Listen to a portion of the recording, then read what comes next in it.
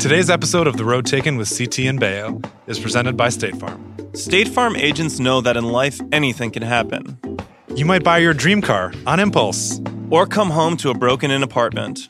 Maybe say yes to a proposal from your significant other and start a family. Or find yourself in a fender bender when you least expect it. Whatever happens, when it comes to home and auto insurance, State Farm agents are there to help. And with over 19,000 agents in neighborhoods across the U.S., there could be one just around the corner. So, contact an agent today. Because no matter what neighborhood you're from or whatever stage of life you're in, check out statefarm.com today to find an agent in your neighborhood. State Farm. Talk to an agent today.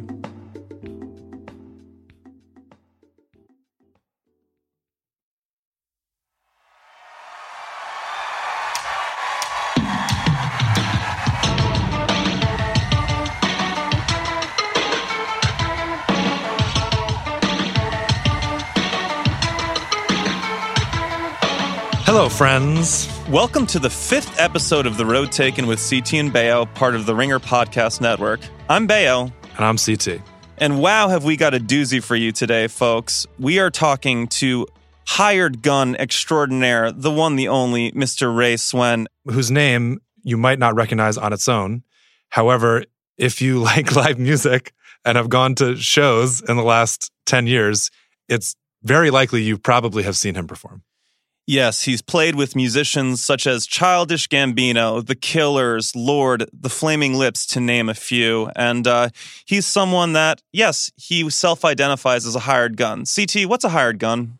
A hired gun is a musician that is generally added to the live lineup to fill out sounds or to do if the available limbs run out on the band members that they need someone to come in and assist them and fill out the sound or whatever it is.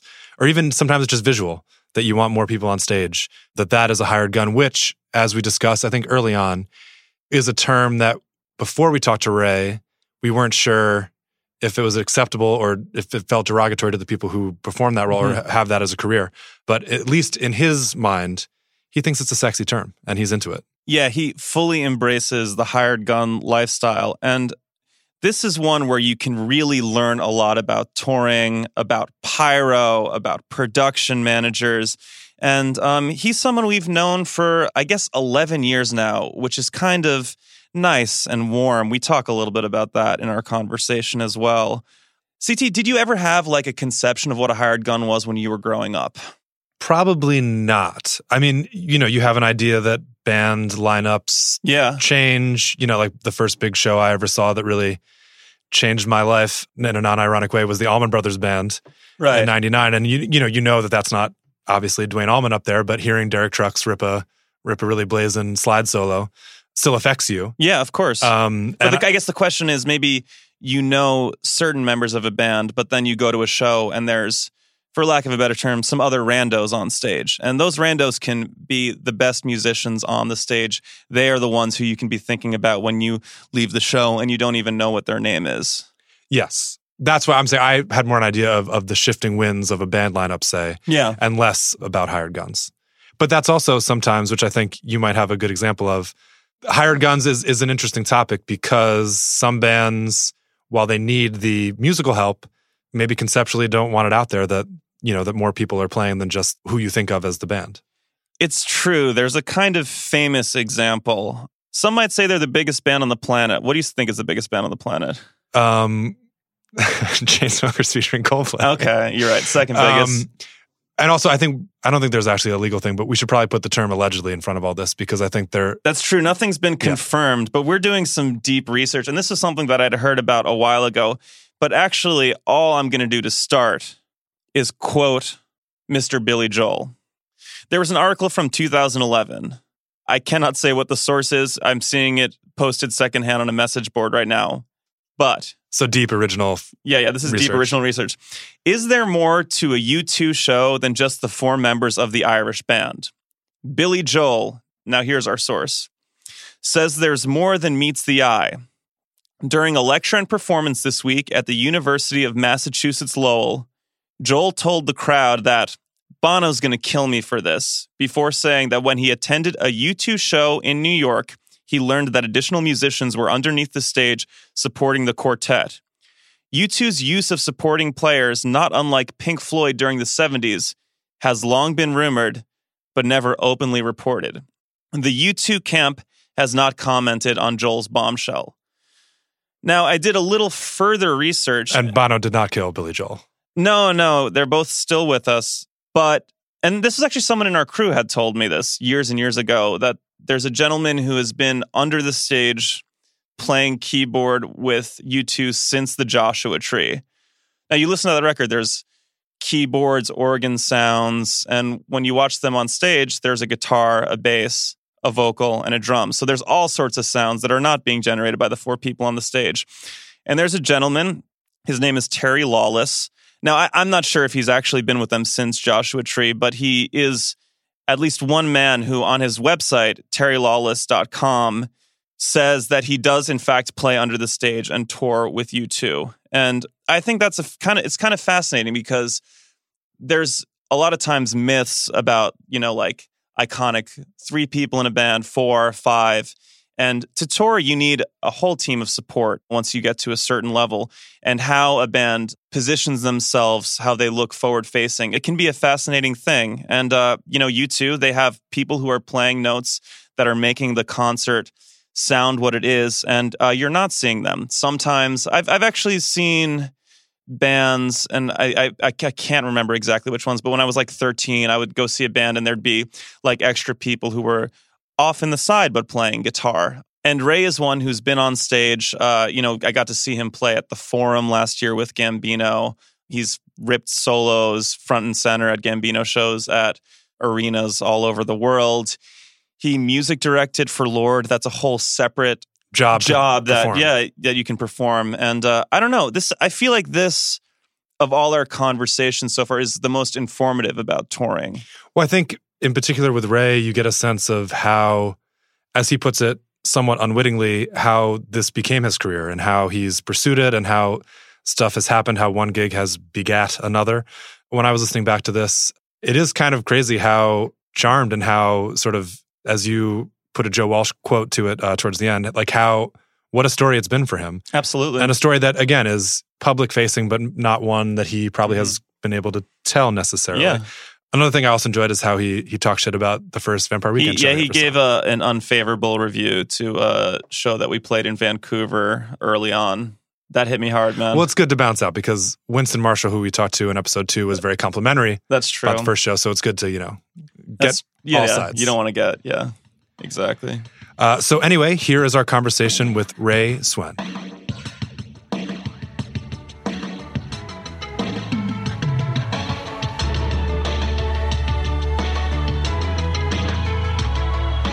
We're talking today with our good friend. Can you introduce yourself, please? Yeah, I'm Ray Suen. That's all me. you need to know. Yeah.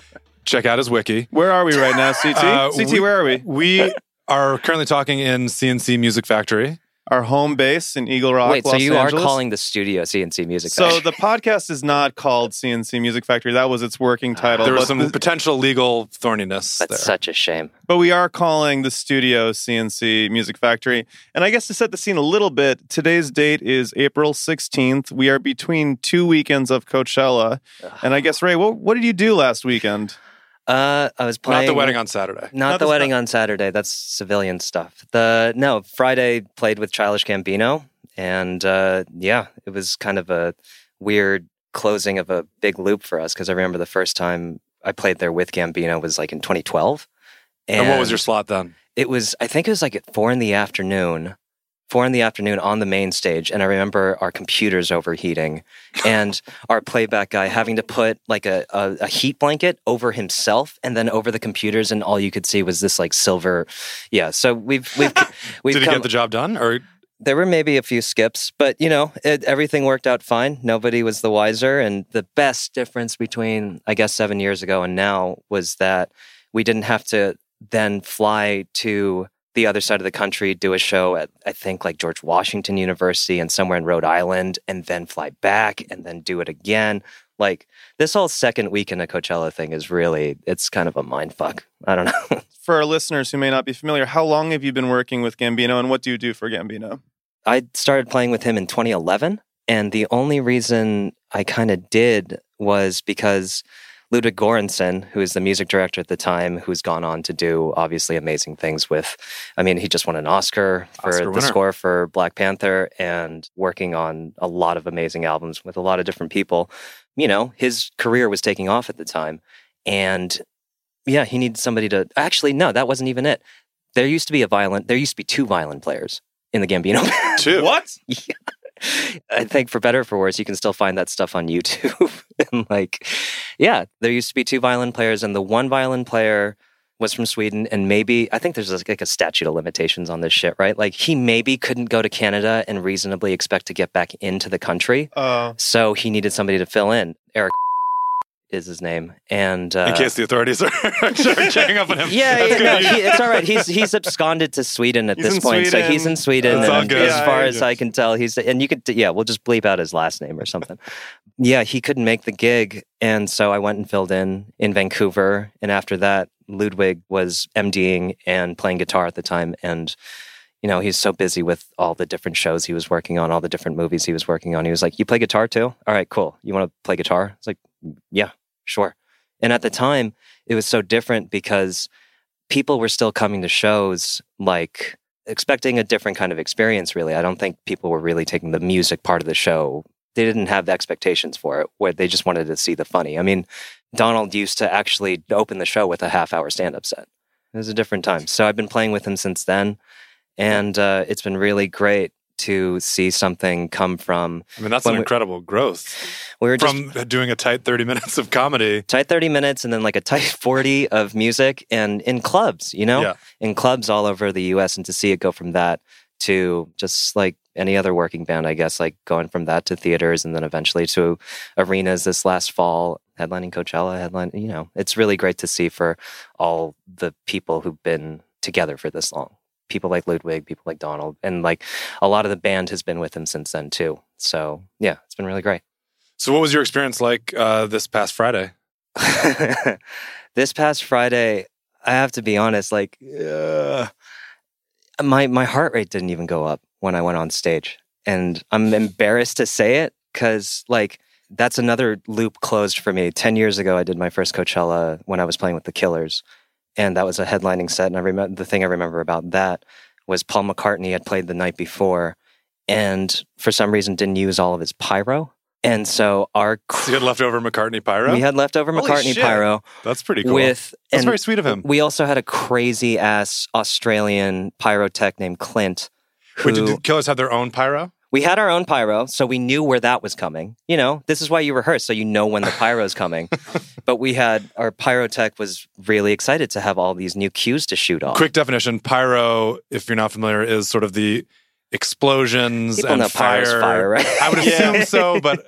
We've never had pyro. We've had some like uncoordinated fireworks, I feel like. Confetti, but no, we've never done a pyro tour. And I guess you've probably done multiple pyro tours. Well, so that was the worst of it when you have unexpected pyro. Extra pyro. There were all these cues, there were all these points where, you know, when you're not expecting things to be explode. And I was always towards the, like upstage, towards the back of the stage. So I would be the closest to where the fireworks were going off or to where the dragons were blowing up and like... Would you have like flashes of James Hetfield in Toronto, I believe it was, where he got lit on fire? I remember turning around at one point with my guitar, not knowing that there was a dragon about to go off, and my guitar detuned like two whole steps. I was like, whoa, okay. The worst of it was when there would be like a waterfall of just sparkles coming down from the top. And I remember one time, just at the end of the show, I turned around and I looked back, and my amp is on fire. And I felt really good about myself for about 45 minutes. I was like, yeah, I blew up the amp. That's how hard I was rocking out. So hard. And then our pyrotech comes running up to me after the show. He's like, I'm so sorry. We didn't like rate it correctly or whatever. One of the sparkles got into the amp and set it on fire. So I felt really cool for about 40 minutes and then realized it was like, oh, well, that was just bad technique, I guess, like is what happened. Yeah, anyway, so closing a 10-year loop on Coachella, it was really interesting because that's probably the most nervous I've ever been. You grow up knowing that Coachella is like, this is the thing. This means that you're doing it for real. And even though people weren't coming there to see me necessarily, but I was like, this is pretty cool. cut to 10 years later, and it was like there were a couple guys in the band, couple guys and girls in the band who hadn't done it before. And our keyboard player, Lynette, who's just amazing, she's on a whole nother level. I saw her tearing up as she started playing her first, like just her and Donald playing together. And I was grateful to be able to see it that way. I didn't cry. My heart rate still didn't go up, but it was really nice to see. Did your heart rate go up when you performed with the Killers? Oh no, that's probably in the top 5 most nervous I've ever been. That was a big one for me. Well, maybe then going back 10 years. Well, first of all, we've sort of done this with a few other terms with a few other people. Sure. But how do you take the term hired gun? I think I've leaned into it. I'm not wearing them today, but like usually I'm wearing cowboy boots and like I've kind of leaned into it pretty hard, actually. Like the gunslinger aspect. Yeah. Okay. And I like that about like, and the idea that, you know, I get paid to do what I do. Part of it is traveling and just like use my skill wherever there's a demand for it. And I'm okay with it. I think it's better than, what's a synonym for hired gun? Like work for hire? Ringer, it doesn't feel as, there's something still sexy about a hired gun. Even though mercenary is maybe that's a little scary. The more literal one? Yeah, that's a little scary. I mean, like a mercenary just seems like a cold kind of... Killing machine? Yeah, no conscience. A sellsword to fully integrate into the Game of Thrones atmosphere. There you go. But no, I'm fine with hired gun. Yeah, I'm fine with hired gun. Now that we know now that we know we can use that term and talk about it. Were you guys like scared of saying that? We don't know. You never know. Because you guys the term that I'm thinking of specifically is roadie, which some people consider very derogatory, and some people in the tech community. Yeah. But do you guys make the distinction between a roadie and a hired gun? Absolutely. Yeah. Yes. So in the like tech community, sometimes roadie is considered a bit of a slur, as opposed to what, a tech or a technician? Technician, backline. Okay. And so then we're just kind of wondering, in the, I guess, hired gun community, now that we know we can say that, if we're similar associations. But I guess, what was your journey? What was your like kind of first hired gig, stuff like that? Because we would have met Ray.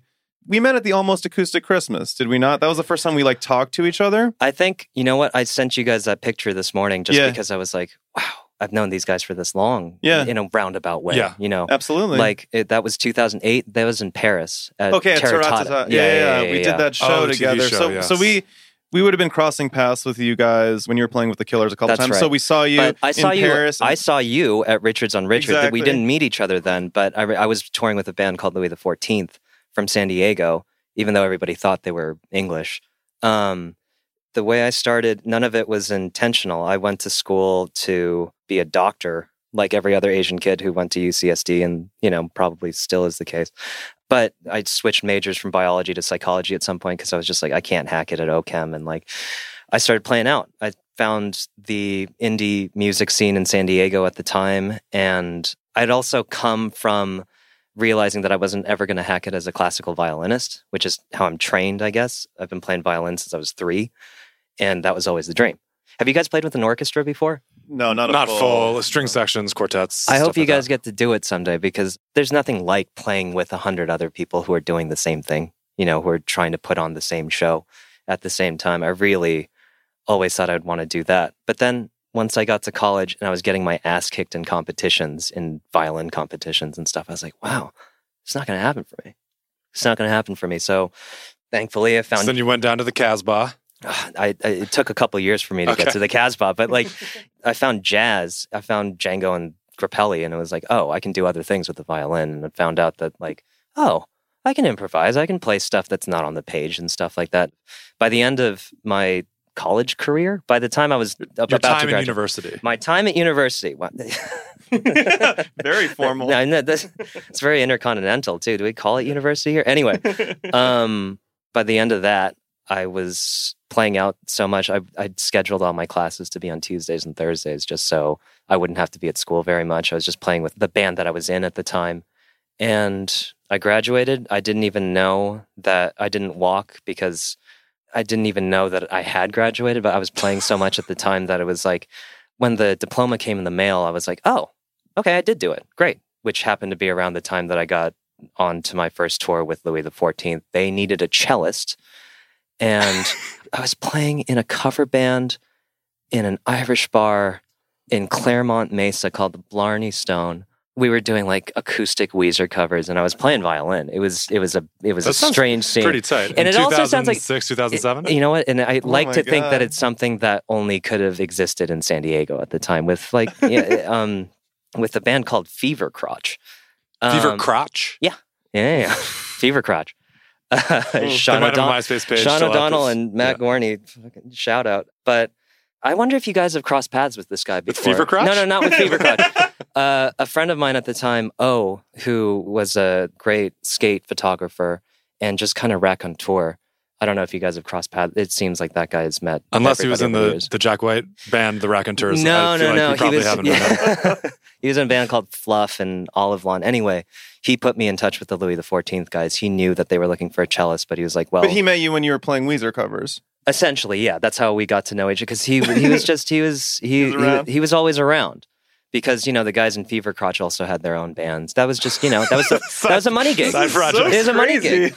It was a money gig, and it was just a good time gig. It wasn't. I don't remember getting paid, but it was just nice to to play out. Just to rip on My Name Is Jonas every once in a while. We'd probably close with like a Bon Jovi song, honestly. But in any case, I got put in touch with them. I auditioned for them, and they were like, "You want to go on tour?"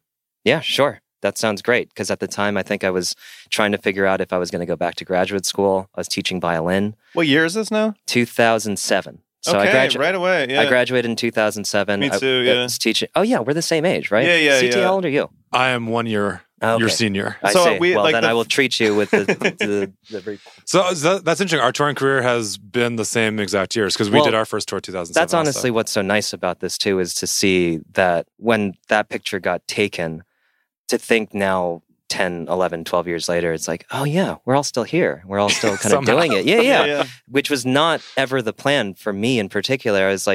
I was going to go do that tour and then really think hard and long about going back to grad school. But that first tour I did with Louis the 14th was opening for the Killers. And I got shot out of a cannon. The first show that I played with Louis the 14th was at Red Rocks. And Holy shit. that was my first show on tour.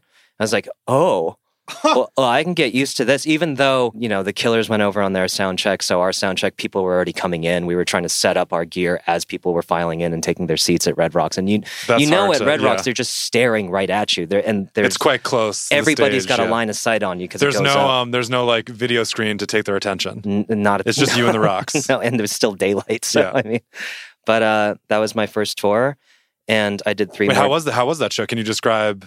That show was crazy. I mean, I remember being nervous then. I also remember I was playing a violin through a Baldwin professional amp, which is it couldn't have sounded good, is what I mean. Thankfully, when I was 22, I wasn't quite as discerning. You know what I mean? I was just trying to put energy into it, and I realized too that I was like, I really like this. It's been a running joke for a while, but I was lucky. I never had to tour in a van. You know what I mean? We started out with... I remember when they showed us our bus that picked us up at the Denver airport, and there's a TV in the bunk. Like, this is crazy. I'll do that. We had a squirrely bus driver too that ended up getting arrested the tour after he drove us because it turned out he'd been driving on a license that had expired like 3 years prior. Anyway, but yeah, I got sucked in. Just describing, if that's your first experience, it would feel hard to not get sucked in. I remember the first time I played. While I was still in college, I used to come up every once in a while to LA from San Diego, and I played in the Carson Daly house band every once in a while.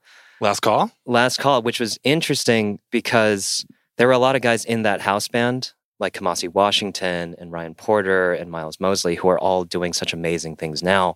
I remember for them, it was like, you drove all the way up from San Diego for this? I was like, yeah. It's TV.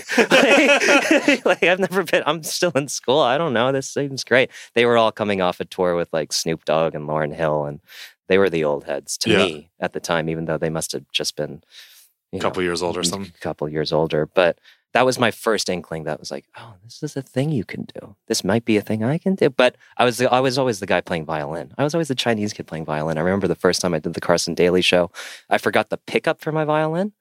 And it's just the one thing I couldn't forget. I remember the music director told me, bring everything that you can play, which was a mistake because I ended up bringing like 2 guitars, an amp, a mandolin, a violin, a banjo, like all this shit. And I walk up to the gate and they're like, we have all this stuff here, man. It's like, what are you doing? Anyway, I didn't bring the pickup for my violin. And, the machinery that is Hollywood, they were like, no, we'll just go rent you one. It's like, you can do that? They came back with this bright green iridescent Barkus Berry violin. And I remember being so embarrassed. I was like, wait a minute, this isn't my training. I was supposed to be a classical violinist. What am I doing? What am I doing up here right now with this bright green violin? The color of it is what made you... Well, it kind of hammered the point home. Okay. You know what I mean? Because I think we wrote a cue for the first guest and I just ripped a phrase straight from like a Bach sonata. And they were like, great, let's just use that. Oh my God, if my teacher ever sees this, he's going to, disown me. It's going to be horrible. Anyway, coming back around, I think there was a way for me not to get sucked in, but it was all so new and so exciting to me. I mean, just like things are when you're that age. I was really lucky that those were my first experiences. Have you never done a van tour? I did recently do a 4-date van tour in Europe in 2015, and I was like, I'm glad I didn't, I'm glad this isn't a regular thing. Not to sound conceited, but I was just like, oh yeah, this isn't as comfortable as... 8 years in, you did your first... I mean, I can see that knocking it out of you too. I mean, I remember when I first started, all the old guys telling me like, you're going to get tired of this. I'm like, why would I ever get tired of this? Are you kidding me? The bus has Wi-Fi now. Like, this is a new thing. You know what I mean? But thankfully, it still hasn't happened to me. I mean, what is it like for you guys? Do you ever get tired when you're like to the point where it's like, you know what? I'd rather be somewhere else right now.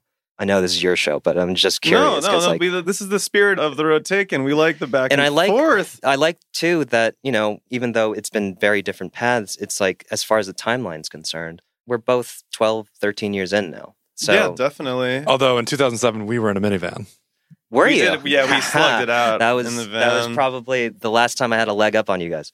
But for solo touring, I drove myself everywhere. Right. I loved it in a way because I got to feel like I was 10 years younger in the sense, like, because I was basically doing the same thing we were doing when we were first starting out with the van. And I didn't mind it. I got to be honest. And the person I traveled with didn't drive. So I literally drove myself from California to New York, doing all the driving and playing shows most nights. It was pretty intense, but I wasn't mad at it. I got to say, I mean, I think those like really early tours where you're all sharing a hotel room and you're in the van and there's truly not a moment of privacy all day, that definitely can grind you out. But we haven't been there. I haven't been forever. I mean, I suppose it's the company that you keep too that makes all the difference because, I mean, that was another thing actually. Like on the Louis XIV tour, all those guys were 10 to 15 to 20 years older than me. And there was a moment there where I was like, oh man, I don't have stories. I don't know how to drink yet. They just had so many more years of experience on me that I was like, I don't know if I can hang with this. So I only played with them for about 7-8 months or something like that. And at the end of it, I was like, yeah, I love doing this and I want to keep doing this, but I don't know if it's with these guys just because, we're so different. And also for a large part of my career, I have been the only hired gun. You know what I mean? So it's always been an interesting dynamic where it's like you got the 4 guys in the band and then there's this other guy. Ripping a violin solo on that bright green. Thankfully, that bright green violin only happened the one time because every time after that, I permanently mounted my violin on my pickup on my violin so that would never happen again. So you're opening for the Killers. How did you make the transition into their camp? So their bass tech, Mark Stormer's bass tech, it was a guy from San Diego. And when their auxiliary guy, when their hired gun needed some time away for the next record cycle, he said, you should audition. I was like, really? Okay. Yeah, sure. What do they need? And they said they needed a keyboard player who also played guitar. And I was like, okay. And at the time, I remember thinking in that particular moment, like, oh, I should have kept taking piano lessons. Shit. I wasn't a keyboard player at the time. What it takes to call yourself an actual keyboard player, an actual piano player, I was like, I wasn't that. I don't consider myself that now. But I remember saying, yeah, I'll do that. And I shed for 3 months before that audition. And I just straight up auditioned for them. That's the first and last time I think I've auditioned for a band. I've been lucky that every other time it's just been like, go do the thing. Did they remember you at all from the Louis tour? Yeah. Not well, but they knew me as the violin player. So I can't, it's fuzzy now, but I can't remember if when I walked in the room, they were like, what are you doing here? Aren't you the violin player? Can you describe what that audition process was like? Sure. Is it straight up there? Are they playing and you play with them? I drove out to Vegas. This is interesting. Having this conversation is making me really recall what being nervous was like. I drove out to Vegas. Now that you're dead inside. Now that I'm dead inside. I drove out to Vegas with a friend of mine, my roommate at the time, actually. I was like, I just need somebody to keep me from like driving the car off the road. And drove out to Vegas, got a shitty room, and waited for the audition. Went in. Brandon was actually very, very on it. He knew exactly how things were supposed to be done. And he was like, nope, you're voicing that wrong. You're voicing that wrong. You're voicing that wrong. I was like, oh, okay. And what does voicing mean, just for our non-musical listeners? I was playing the chords on the keyboard, not the way that they were meant to be played. I was playing the wrong notes in the wrong order. The right notes in the wrong order. Exactly right. So I came away from that first audition feeling like, oof, I don't know. And then they called me back for a second one, and I fixed all the voicing problems, and I felt good about it. Didn't have to take my roommate back with me that time because I didn't think my heart was going to explode. And on the way back from Vegas, it's like a Brandon Flowers song. It's the skies darkened, and then the rain started coming down, and then there was a traffic jam on the 15, and then I saw lightning off in the hills. And as I'm driving through, thinking to myself, I crushed that audition. I swear I saw a ball of light in front of the car, a white light with a ring of purple around it. I was like, what the hell is that? And then my entire field of vision went white. I'm not making this up. Like, I thought I was dead. I was like, wait a minute. I just got hit by a bolt of lightning. What the fuck? And slowly, my vision came back. Like while you were in motion? It faded from white back to the road in front of me. I was like, holy shit. I remember like Googling this as soon as I got home because there was no Googling in the car at the time. Like, just like looking up, oh wait, are cars grounded? Like, what the hell happened? I'm still pretty certain that I went through a bolt of lightning. And 5 minutes after that was the exact moment when they decided it was going to be you. That's when their manager called and was like, you got it. I was like, okay. I mean, I thought I was dead a second ago, so that's pretty cool. That is a Brandon Flowers song. That is. I don't think probably a pretty good one. You know what? I don't think I ever told him that story. I think, again, statute of limitations. Maybe it's not so pertinent anymore. But yeah, I don't think I ever told him that. No traffic jam on the 15, lightning in the hills, skies darkening. I think maybe you changed the 15, though, to a sexier interstate. Okay, sure. Yeah. Like the 10? I don't know. You want 3 numbers in it. Right, Three numbers is better for this song. I forget what we were talking about now, though. No, just about how you got into the fray. From the audition, yeah. Oh, yeah. What an incredible story. And so how long were you in their camp? Like, what was that experience I did the whole day and age cycle with them, which was 2008 to 2010. And honestly, that tour, I feel like that's how I learned how to behave. That's how I learned how to be a hired gun. It wasn't just the music or the performing side of things, but it was also like, oh, wow, there's so many other things that go into putting on a show. And at the time, I traveled with the crew. So I learned what front of house did. I learned what lighting did. I learned what riggers did. I learned what the stage carps did. I learned what crazy pyro guys do and like why they have to hang out by themselves because their room is off limits to everybody else, and like what a production manager does, what a tour manager does, all that kind of stuff. I'm grateful that I got to learn it in that operation because it was a well-run, tightly run, and they'd been doing it at a high level for a while. For years then. Yeah. That's what I kind of consider to be my formative years for, I guess, what I do now. But yeah, 2008 to 2010. So that there must have been a lot of firsts in there. A lot of firsts. Like, I think my number one most nervous was, I can't believe how much I'm talking about being nervous. I'm dead inside now. I want that to be clear. I'm stone cold. I am a mercenary now. Stone cold pro. I am, killing machine. But at the time, the most nervous I ever was before Saturday Night Live.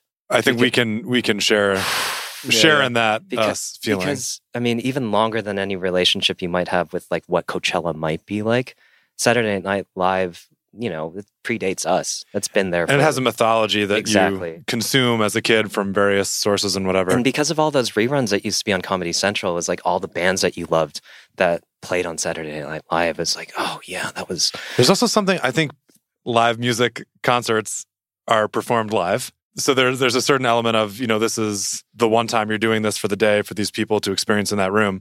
I think this was true also for other TV shows, but because it was a TV show with cameras that makes you nervous, adding the live element, this is like literally your one shot, and it's being documented in a 5-camera HD shoot. And also Tina Fey's just like right over there, and she just walked in the Sarah Palin thing, and then like I remember crushed. I'm sure. Oh my. Yeah, because that's 2008 election cycle, right? I forget which episode it was, but she'd already left the show, I think, but she came back to be Palin. Yeah.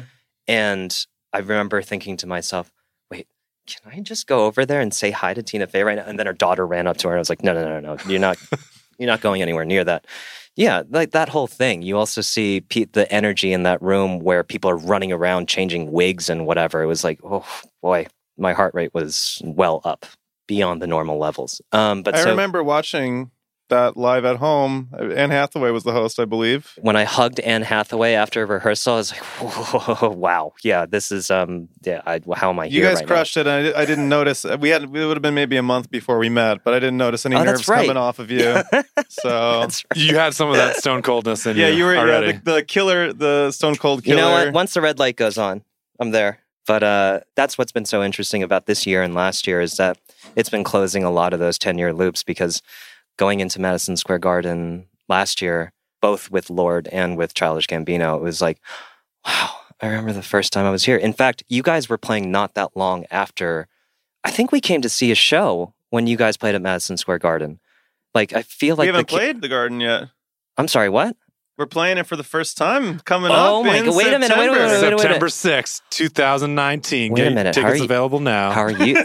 That's what this is all about, by the way. Wait, how are you guys feeling about that? MSG? Yeah. Well, I think how dead and on the inside are you guys right now? Well, Chris and I are both tri-state area people, right? Yeah, New Jersey and Westchester. Sure. I will say it's one of the few places and buildings with a history and sort of a mythology, I guess. Not unlike that we Saturday Night Live. Yes, we haven't done.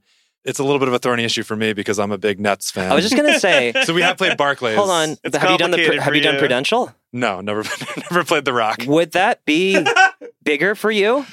If we played Continental Airlines Arena in 2003. Oh, I see. Yeah, that would have been huge I know. for me. And I would have liked to see Elvis Costello in 1979, but like that's just some things go away. Barclays for me was, and actually it was one of the few times I as the drummer, often if you, at least historically in Vampire Weekend shows, if you're not noticed, that's a good thing because you're kind of you're doing your thing, you're supporting, you're like.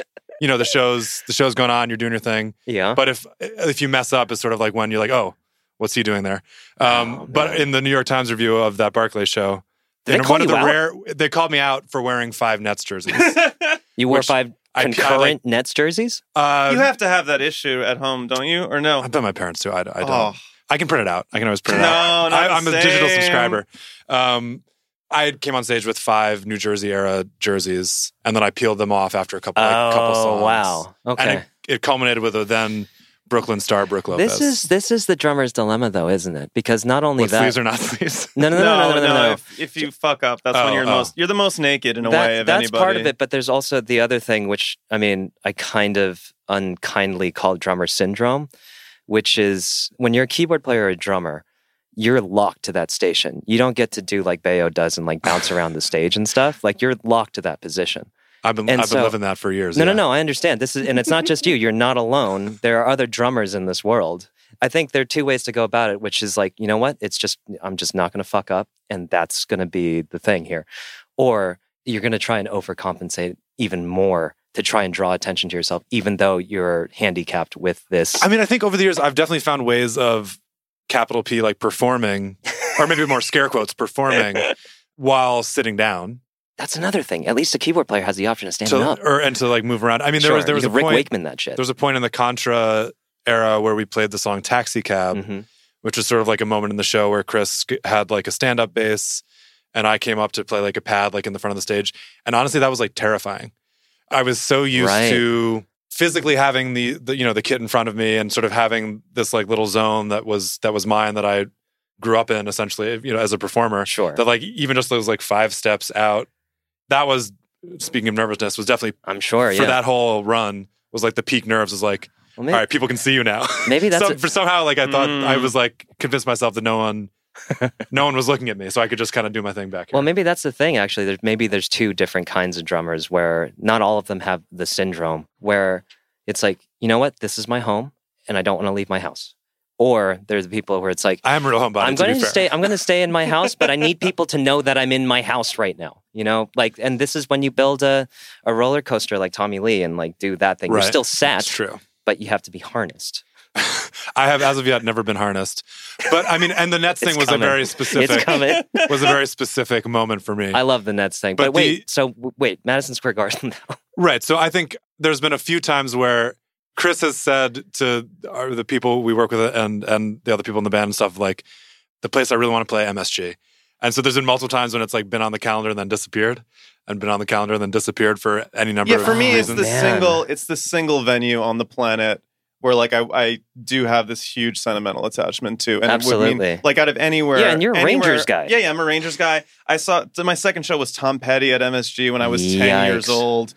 It is easily the like single thing I'm most looking forward to over the next, like 18 months of what we're going to be doing. And when you say your heartbeat didn't go up when you went to headline Coachella, like I'm pretty much a stone cold killer too. Like I'm not nervous before we go on stage anymore, but I do think I will be at MSG. I still am a little bit. You get a little nervous? I still do. Good. Yeah, you're the only one that still has a heart on the inside. Yeah, you're not dead inside like Ray and I. We're the Tin Men. Yeah, we're dead inside. But God, Madison Square Garden. But so I didn't realize that you fucking played MSG twice last year, you madman. Like, well, see, and I was trying to get off on the fact. Multiple nights. Oh no, never mind. No, it wasn't twice because you know what? Lorde did Barclays too. Oh, right. Which is when the night after I tried to flex on you. I was like, I'm at the Rangers-Islanders game right now. You're probably stuck in LA because you decided to move. And you were like, I'm here and I got better seats than you, motherfucker. Like, nice. True. Ray tried to stun on me and I was in the third row. Yep. That was a pretty Ray came down, we strong watched a little flex. bit. Yeah, and then I went back to my seats at the, Go back up there, Ray. But talking about closing these circles and what you've done in the past year, there's like a term you mentioned earlier, which is MDing. You talked about Ludwig, who's the MD for Gambino. Sure. What is an MD? And tell us about your experience becoming an MD. An MD is a musical director. And I really do feel like I don't have the perfect definition for this. I'd be curious to see what you guys think actually too. But as far as I'm concerned, a musical director is, especially when it comes to supporting an artist, is someone who's in charge of arranging and for being the kind of the liaison between the band and the artist. Like Ludwig being the MD for Gambino in the early days made all the sense because he also produced those records. And so he had a comprehensive understanding of what the arrangements for the songs were supposed to be. What I've got to do for Lorde for her melodrama tour was slightly different because I wasn't in the studio. I had to kind of reverse engineer, okay, how are we going to take these songs from the record and make it into a show that's performed, that's performable? And not every MD performs. Not every MD plays that or tours with the group. Exactly. Like, some of the great ones, they help the band figure out, okay, this is what everyone's going to do. And this is how we're either going to be beholden to the recording or not beholden to the recording. This is how we're going to make up for, on the record, there's, it's like, again, I'm bringing it back to when I saw you guys in Vancouver. I was like, where are the strings? What is it? I was so young at the time too. I didn't realize that, you have to make concessions. You have to figure out a way to take what you've made in the studio and bring it out into the world. So, I think that's probably the most concise way of putting it is like trying to figure out how do you want to perform this material that if you're lucky enough, the audience has a relationship to it. Me being 22 and seeing you guys in Vancouver, it was like, there's strings all over that record and I'm a string player. I want to see strings. How were we, by the way? What's your bite-sized review of Vampire Weekend at Richard on Richards in Vancouver. Like March 2008. 2008. Okay. March 2008. I remember thinking, this sounds terrible. Sick. It sounded so bad. I was like, I just want to go listen to the record. Like I'm done. But then cut to 6 months later. I don't know how early on you guys were at the time, but I remember cutting to 6 months later and seeing you guys in Paris or wherever I saw you next. And I was like, oh shit, they figured it out. Sorry if you saw us before summer 2008. We hadn't figured. I remember the Richards on Richards show. I remember the drum riser is like insanely high. Yes. No, it was like in the corner of the room. It's like 5 feet high. Yeah. It's no longer with us. Yeah, that club isn't there anymore, right? So we should speak at the past tense. That drum riser was insanely high. I have some friends I made in London, lived in Vancouver for a long time. And so I would be like, oh, yeah, I played Riches on Riches. And they'd be like, oh, man. And the Oyster Bar with really attractive male servers. Rodney, shout out to Rodney's in Vancouver. Very attractive all male the servers. Beefcake servers there. Love them. But the stage was like in the corner of the room and it went up. Went very high. Yes. Yeah. I remember that. I remember being disappointed there weren't strings. And I remember I was like, wow, okay, they're playing Sheratons. There were all these things I was judgmental about when I was 22. Nice. That thankfully, no, and yeah, little did I know that. You know, man, we still playing Sheratons. I'm aware. You know what I have? You know what I just got? A Sheraton. I tricked out, took it over to Bailey. But yeah, but then cutting to 6 months later and being like, oh, wow, they really figured it out. That's cool. I didn't know, like, because again, at the time, I was like, I actually don't know if what I'm doing is any good. I can't tell what this sounds like out there. And it took going through that Killers tour and seeing like how involved. That's the other thing. The MD's job is to be in communication, not just with the artist, but with everybody else, with all the other departments, like big or small, depending on how many moving pieces there are. You have to know what lights are doing. You have to know what front of house moves are. You have to know how this all comes together to make a show. I've been lucky enough to do that for Lorde this last record cycle. So can you speak to that specific experience of how did you just get the record? Did you get stems, like the record broken down? I got stems from... How involved was she? She's very involved. There's one thing to be said about Ella is that's a very smart person who knows where all the pieces are. So it was great because I've heard other stories about people who aren't quite so involved.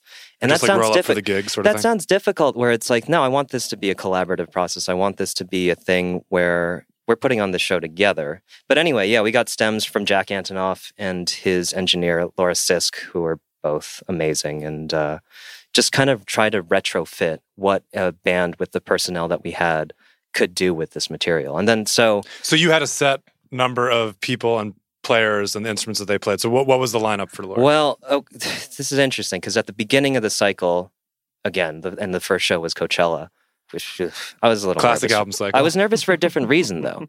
I was nervous not because of the what show had hadn't been... Because it was the first time the show was going on. And that I had my part to play in it. Not necessarily from the performance side, but from like, oh God, I hope everything works. So you briefly felt alive for one untested show. And then, and then again, once the lights went on, I was just in it. No.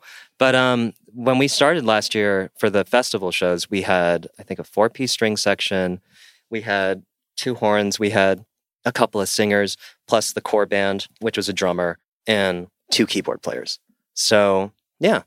And over the course of that cycle, there would be times when we would have more singers or less singers, more strings, less strings, more horns, less horns.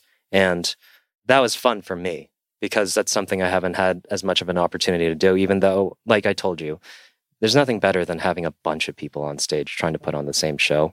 Like, I'm hopeful I'll get back to being able to work with an orchestra someday in that capacity. But like, it was really great getting to put that together. But then not only that, one thing I'd never gotten to do before that tour was work with a choreographer and working with dancers.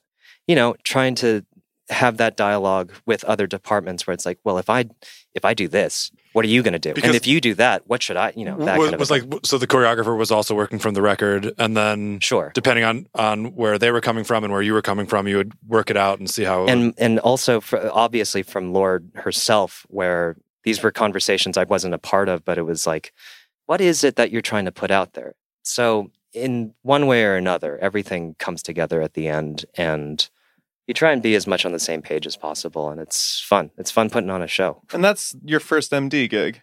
That's my first MD gig. That's insane. Yeah. Pretty good. Yeah. I think this whole thing is insane.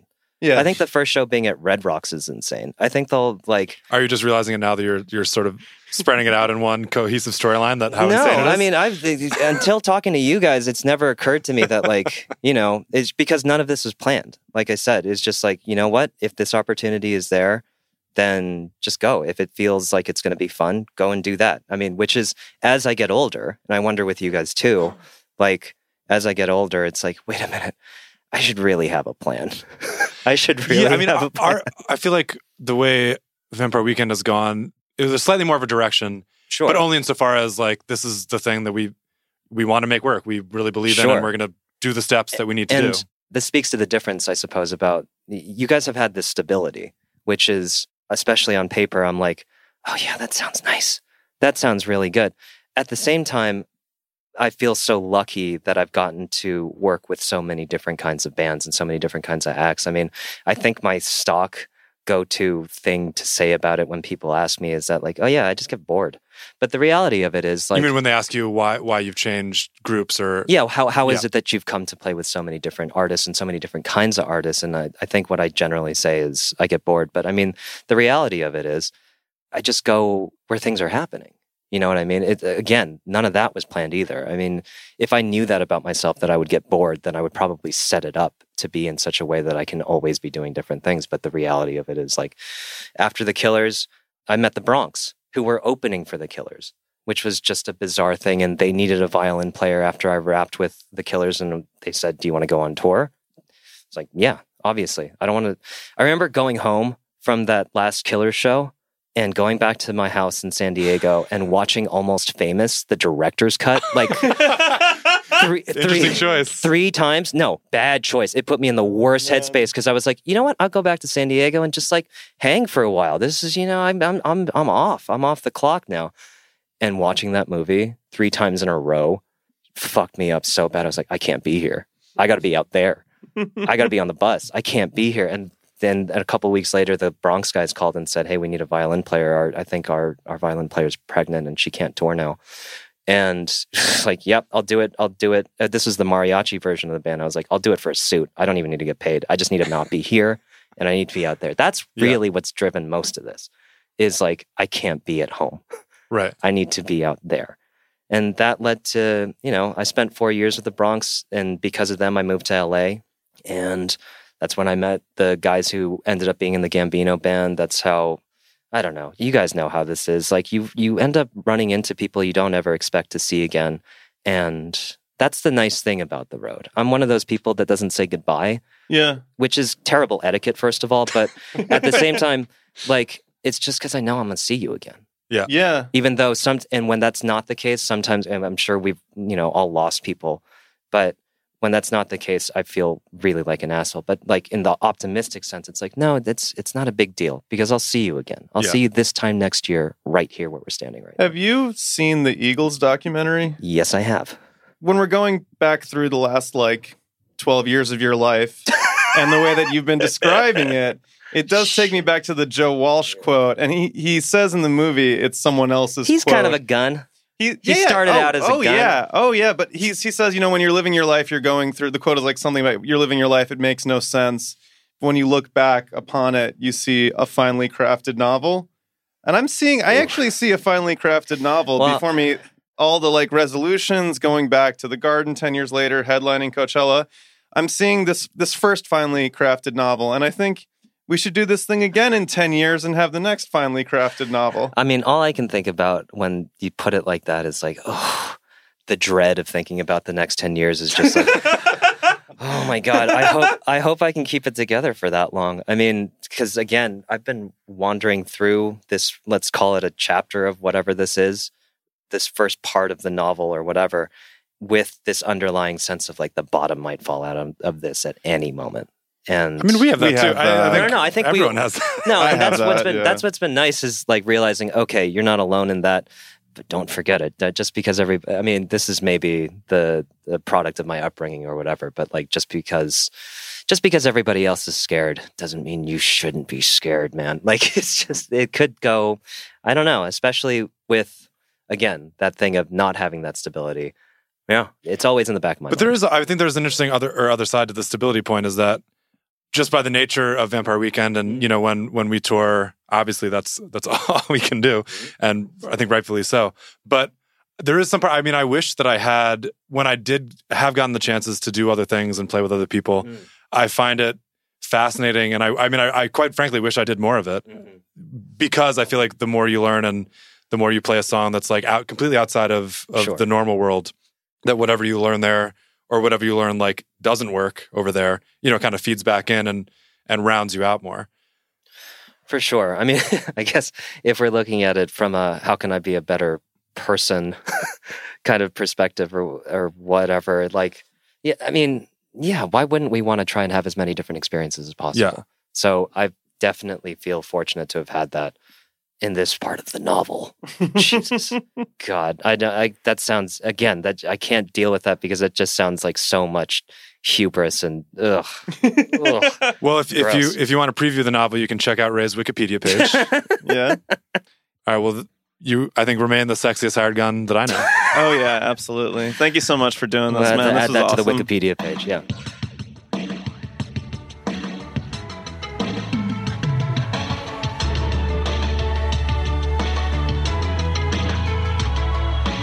Well, that was our conversation with hired gun extraordinaire, Mr. Ray Suen. I gotta say, that was definitely the most educational episode thus far of The Road Taken. For sure. I mean, I think we're aware of the luck and sort of the crazy situation that we've been able to have our careers in terms of just this one band where a lot of people have to figure it out. And Ray is someone who we've known for a long time and seen throughout a lot of these stages. And it was really cool to hear some of the ways he got there and the BTS of the Ray Suen experience. Yeah, I loved it. I don't know. It was, I like having educational episodes. I think if we do enough Are we ever going to come out of a talk and you're going to say you didn't like it? No, of course not. No, well, that's the thing. We only, if it's on The Road Taken, it's a great conversation. Other podcasts, they will say beforehand, this was a great conversation. It should be presumed if it's a conversation on The Road Taken that it's a great one. But, you know, since this is only our 5th episode, I think it's important to hammer home the greatness of the conversation. Cool. Eventually it'll become like an unstated thing.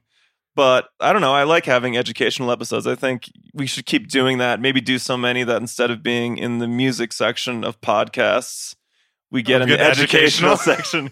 Get an extra feature? I feel like that episode could be in the educational section of the, you know, Apple podcast store or any podcast store. I mean, I'm not sure if there's going to be any questions about hired guns on the SATs in the next couple of years, but you never know. It's true. Yeah, there might be. Where are we right now? What's today's date? We are in Mexico City.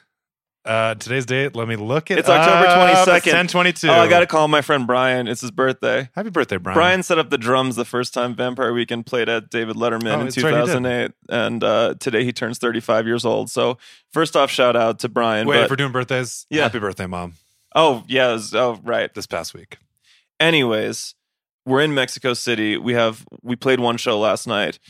Tonight is our last show of the tour, and we've been hitting it hard, man. I gotta say, we've been out for like 2 months, and we haven't had anything that I would call meaningful time home. Where I would say that's, I don't know, what would you call meaningful time home? Actually, CT, in terms of a number of days. Yeah. When do you feel like you've actually been home? Because like we went out for about 3.5 weeks, then we were home for 3 nights. That's not meaningful time home. I think it's a week of weekdays. Doesn't have to be weekdays. Five nights. Yeah. So we haven't had that in a while. And I mean, I don't know. The show last night in Mexico City was incredible. I'm looking forward to it tonight. But I'm also a little bit looking forward to getting that meaningful time home. Is there stuff you're looking forward to doing? Getting off the road a little bit?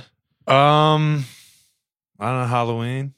Okay, nice. That's in this time off. That's nice. I don't have too many plans. I don't know. I think I know you have. It's your birthday. Speaking of birthdays, it's coming up. I was soon. born a week after my friend Brian, so my birthday is a week from when we record this. But actually, here's something interesting. I'm 34 years old as I record this, but when people listen to this, I will be 35 years old. We love talking about time on The Road Taken. Anyways, yeah, it's just been a great series of dates, and I mean, we've been hitting it hard, having fun. The crowd last night, there was one particular moment that I think will stick with me for a while. Was this the first time this has ever happened? Where we finished a song and there's naturally sort of in any context, even if you play it poorly, kind of, there's an applause that surges. You know, the volume comes up and generally the volume goes right back down. But in this particular case, it was after the song Step. Yeah. That once the surge of applause, not only did it not go down, but it sort of increased and became this sort of like wall of positive yelling in a way that was rare to me. And also I thought the camera light in lieu of lighters in Hannah Hunt was also quite stirring yesterday. Yeah, I know it's dangerous to name favorites as a touring musician, as someone who has to do the same thing in very many different cities. But I will say that Mexico City is my favorite place to play music on the planet. Whoa. Yeah, Number it absolutely. One. Not even go top 5. You're going to say no, one. It's my favorite place. Yeah, I've thought about it, and I've DJ'd here many times over the years. I've played some solo shows and obviously been here with the band. And then after last night, it's official for me. So it's a great place to finish a long run of playing shows. I mean, we launched a fucking podcast during the same period of time. So we've been doing stuff, man. It's true.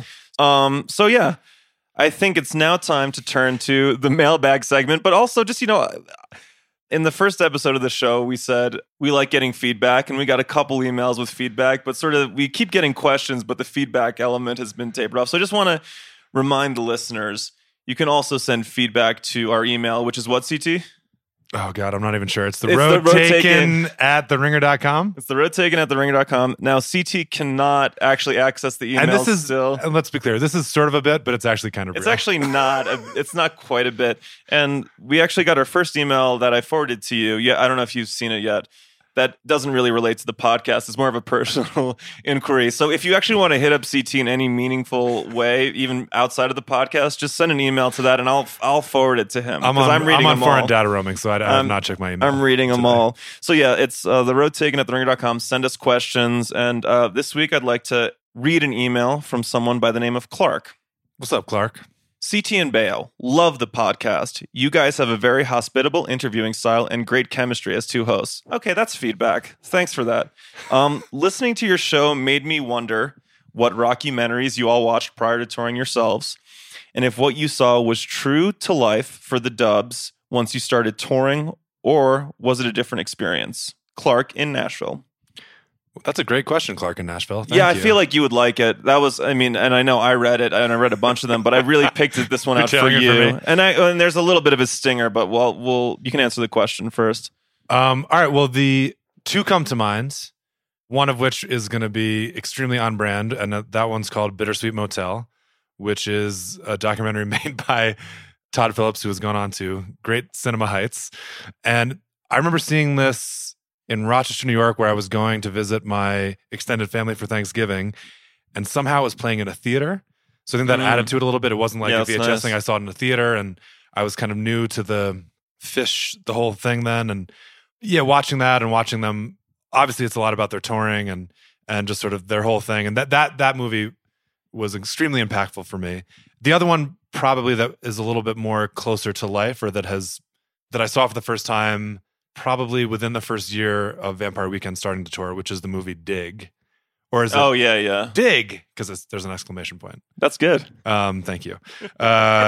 Which, that movie, I honestly have not watched it since then.